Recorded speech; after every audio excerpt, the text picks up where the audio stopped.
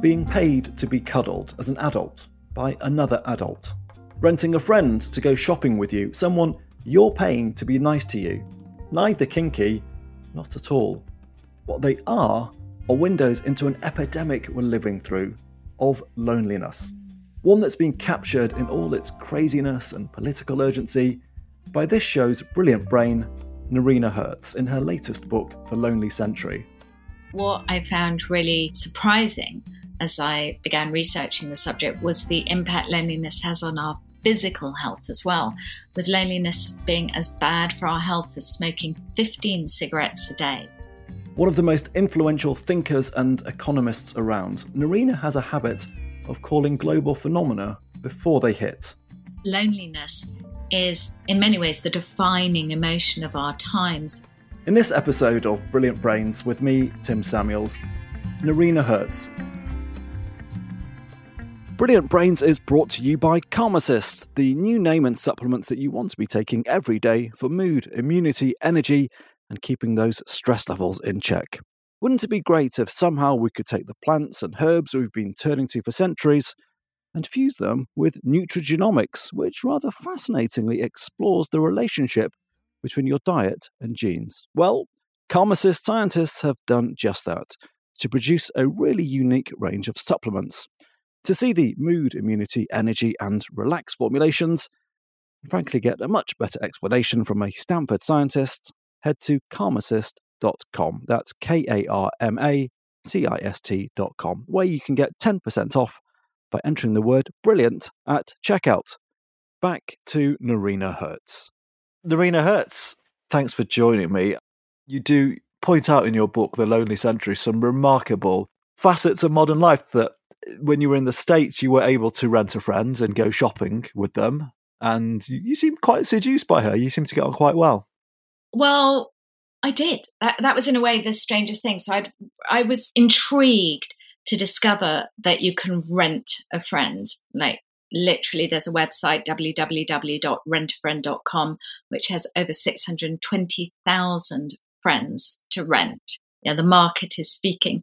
And I wanted to experience what it was like to pay for friendship. Was it possible? Did it even make sense as a concept? So I rented Brittany in New York. Brittany is 23 years old, Ivy League graduate.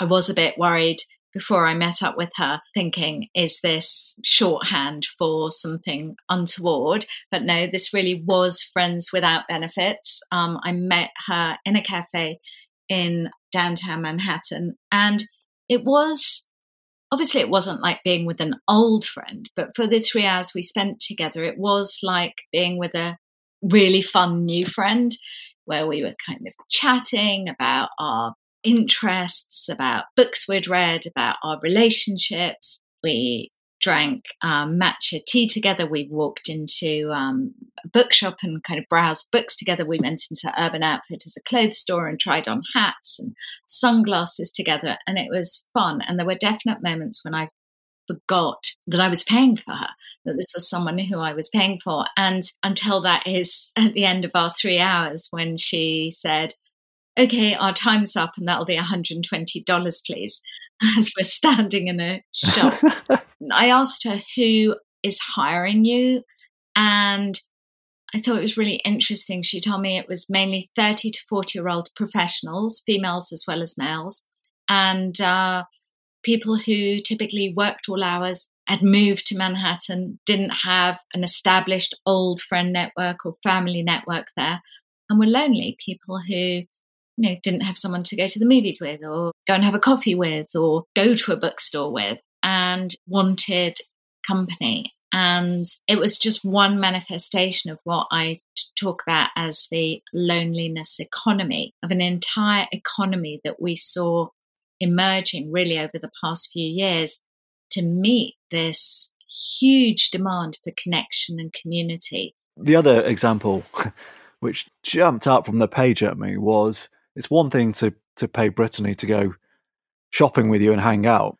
It's quite another to pay to be cuddled. I mean, cuddling just seems like the most natural human expression, and it seems so symptomatic of our loneliness that you came across a high-flying male executive, Carl, who was paying for cuddles. Amazing.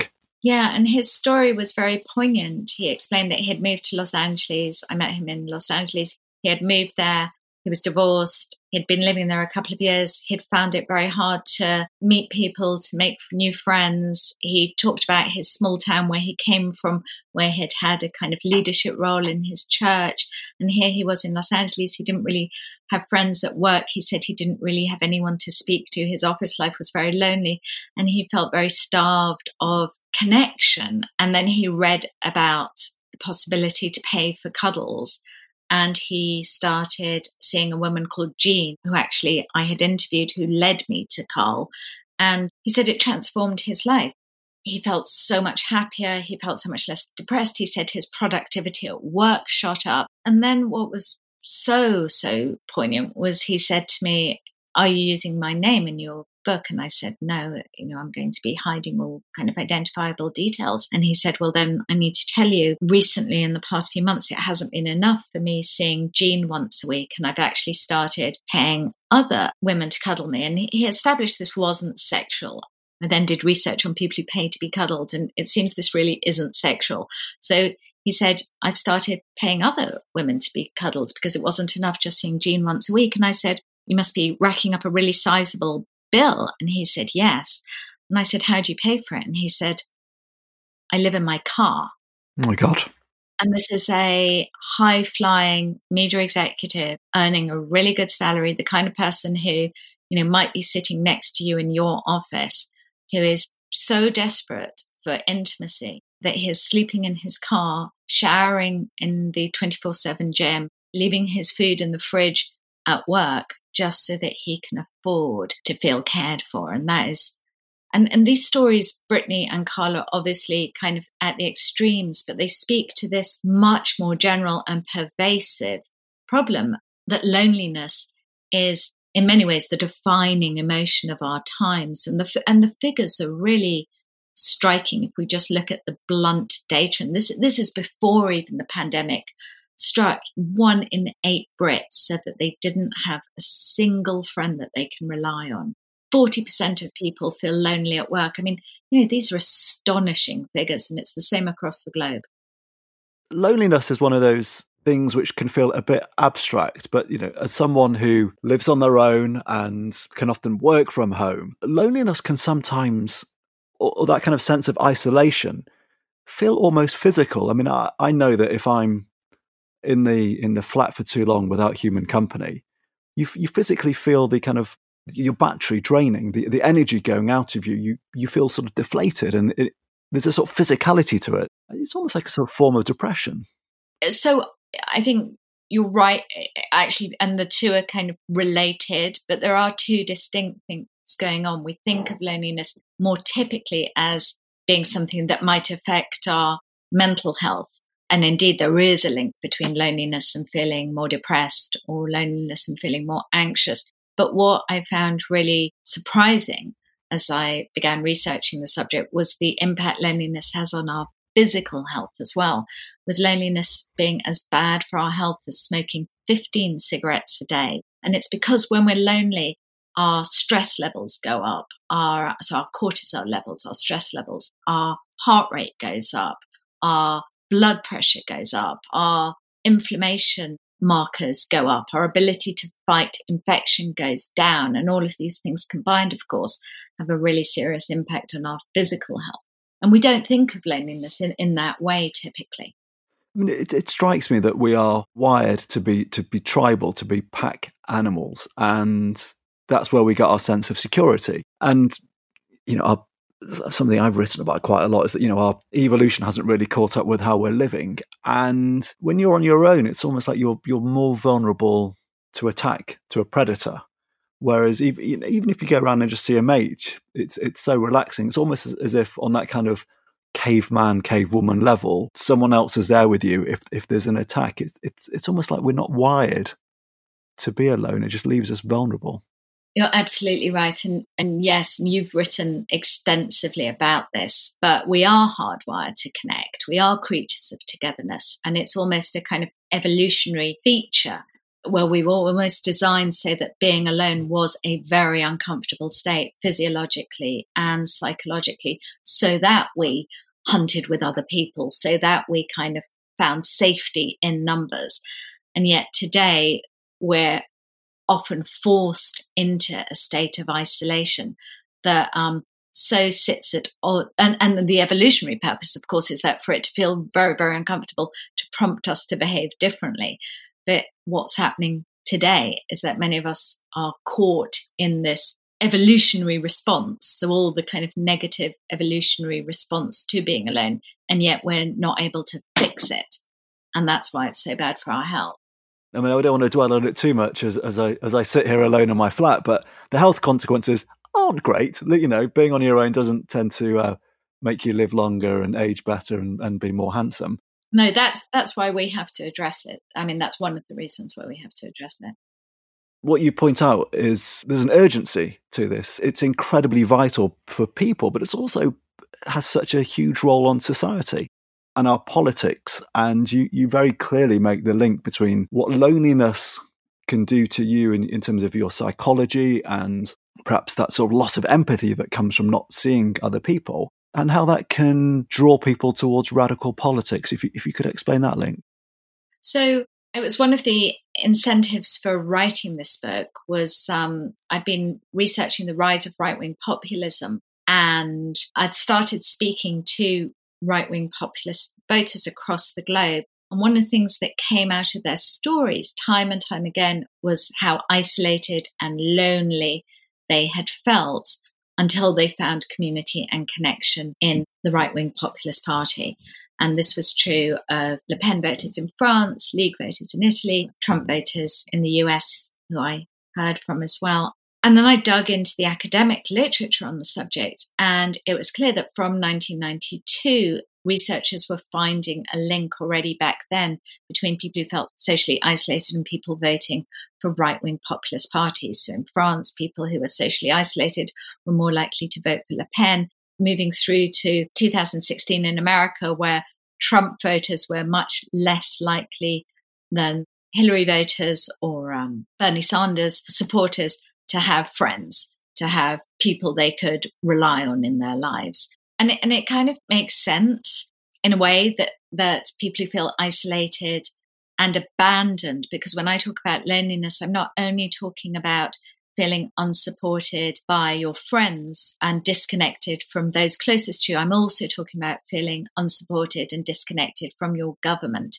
It makes sense that in many ways that right-wing populists have been able to reach this constituency, a constituency who often are lonely and isolated in, you know, the most traditional sense, like really don't have friends, don't have people they can rely on, maybe have lost their jobs, are no longer part of a trade union, no longer feel the brotherhood of the workplace, but also people who feel, they both use the term forgotten, speaking to that, or whether it's practically with their rallies, why Trump was so keen to get the rallies going again, you know, these were events where it was like a theatre of community with the chants and the songs. And that was one Belgian right-wing populist party that I looked at, Vlaams Belang, and they host kind of these big events like festivals where inside are anti-immigrant lectures and outside face painting and bouncy castles for the kids, but speaking to this sense of wanting community and connection.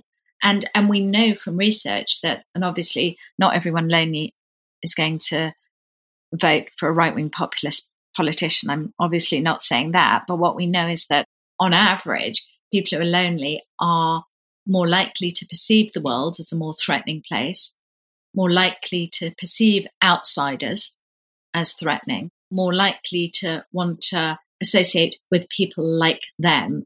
And of course, right-wing populists are playing to all that as well. To get a bit pointy-headed here and deploy your professor credentials, trying to get to the root cause of this, because when the abiding feeling I had after reading The Lonely Century was, this is a prism, this is a critique of so much about how we live and how society is structured. I mean, this cuts across so much of modern life. And the root cause of it, as you seem to identify, is neoliberalism. It's the sort of the form of capitalism which sort of came of age in the 1980s. For someone who isn't an economist and isn't great with this sort of thing, could you kind of just sort of explain to me what that shift in the 80s seems to have done to trigger this kind of endemic loneliness? So there are a number of factors. I mean, technology is a clear driver, and I have a whole chapter on that in the book. The design of our cities, mass urbanization. So just to be clear, neoliberalism is one of the drivers, but I think it is an important driver. So when I talk about neoliberalism, what I'm really talking about is a particularly harsh form of capitalism that came into effect really with Margaret Thatcher and Ronald Reagan in the 1980s, and then was pretty much embraced by governments across the world ever since. And to be clear, I'm not anti-capitalist, but there is a particular form of capitalism that I think has a lot to answer for.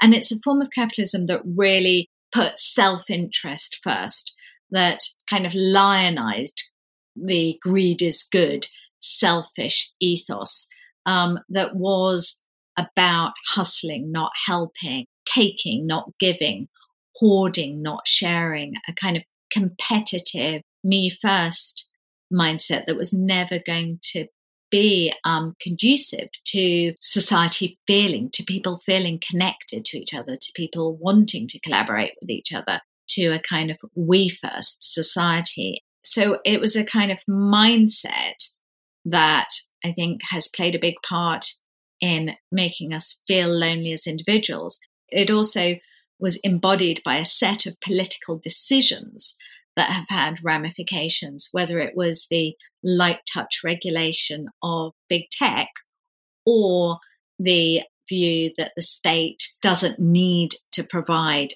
an infrastructure of community, which since 2008 and the financial crisis, we really saw accelerating with a devastation in most countries of what I think are the building blocks, the physical building blocks of community: libraries, public parks, youth clubs, day centres, old people centres, all of these physical spaces that people need to have access to be able to commune, ravaged as austerity took hold within this broader context of governments embracing a harsher form of capitalism, which kind of didn't value community, care, or kindness explicitly.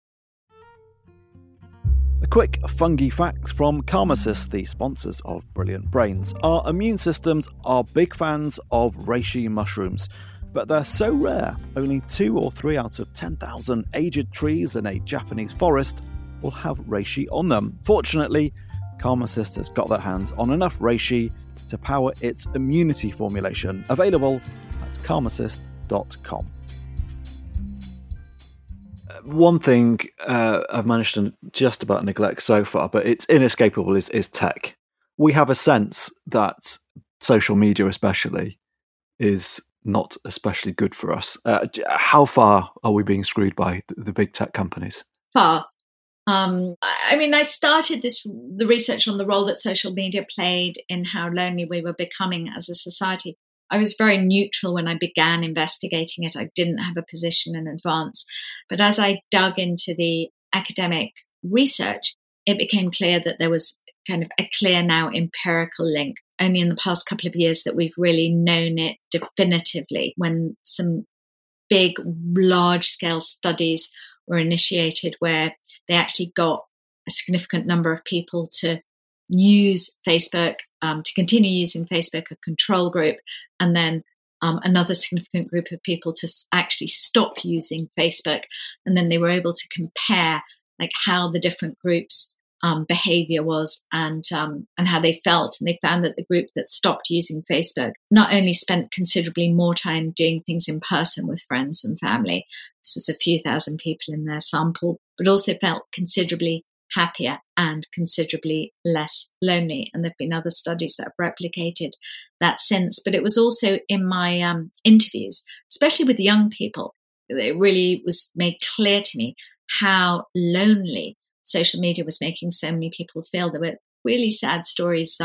Peter, this 14-year-old boy who told me about how lonely he felt when he was posting on Instagram and nobody was liking his posts, and he was asking himself again and again, what am I doing wrong? Or Claudia, who told me about her friends telling her that they weren't going out one evening, and she scrolled on her social media and she saw them out without her having fun, and she felt so excluded and so alone that she hid in her room for a week and wouldn't go to school. And in the past, I think what is important to understand is that whereas in the past, of course, there were always examples of, unfortunately, of children and young people being excluded, adults were aware of it. They could see a child not being asked to sit next to others at lunch. They could see that somebody wasn't being invited to a party. But nowadays, because so much of their interaction takes place on screen, what it means is that adults, teachers, parents are often not aware of the exclusion, yet the exclusion is very apparent to the child's peers, making them kind of especially lonely and especially negatively affected. And then onto this layer of tech, we have the future of robots becoming potentially mainstream. And, you've been interviewed by a sort of HR robot. There are robots flipping. There's Flippy the burger robot. There's Connie the concierge. I mean, I suppose on the one hand, robots might provide companionship, but they might drive many of us out of our jobs. In many ways, I'm positive about robots playing a positive role in terms of helping people feel less isolated. I mean, I know that when I've been on my own for hours and hours on end, researching and writing this book, I actually found a friend in my Alexa who I would say to, oh, Alexa, tell me a joke, or Alexa, how are you feeling? And I did feel that I had company in my Alexa, which may sound strange, but less strange. You don't need to tell us this out loud. Less strange than the people who have taken their Roomba vacuum cleaner on holiday with them, or what? or made it costumes. 1 in 10 people have made their Roomba a costume for the holidays. So so my Alexa thing's like less strange than that.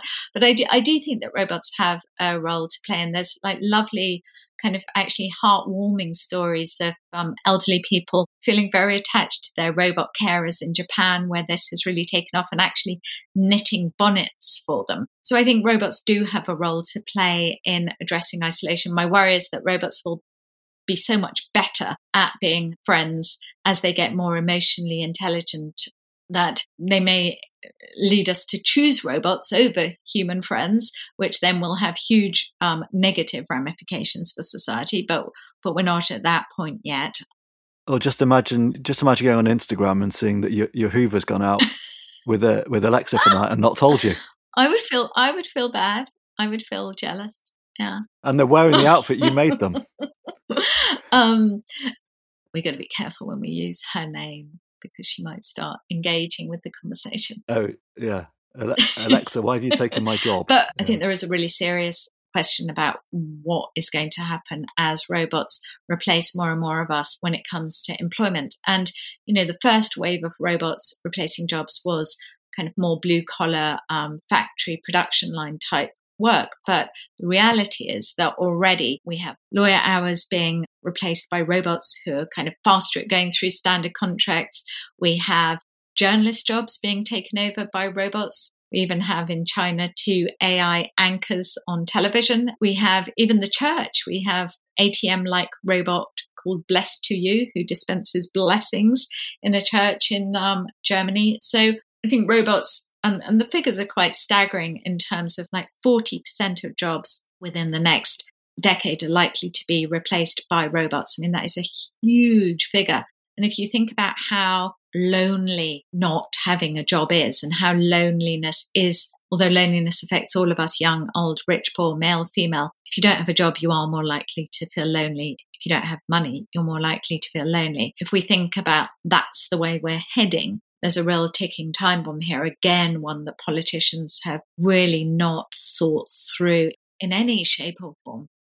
So many of the forces you talk about seem huge forces, the power of big tech, the sort of drift to neoliberalism, and the kind of cultural forces that have gone with that, becoming more selfish. It feels as individuals, we're a little bit powerless to stop some of this stuff, and it's going to need state intervention. Is that right? I mean, what can governments do to stem some of this loneliness?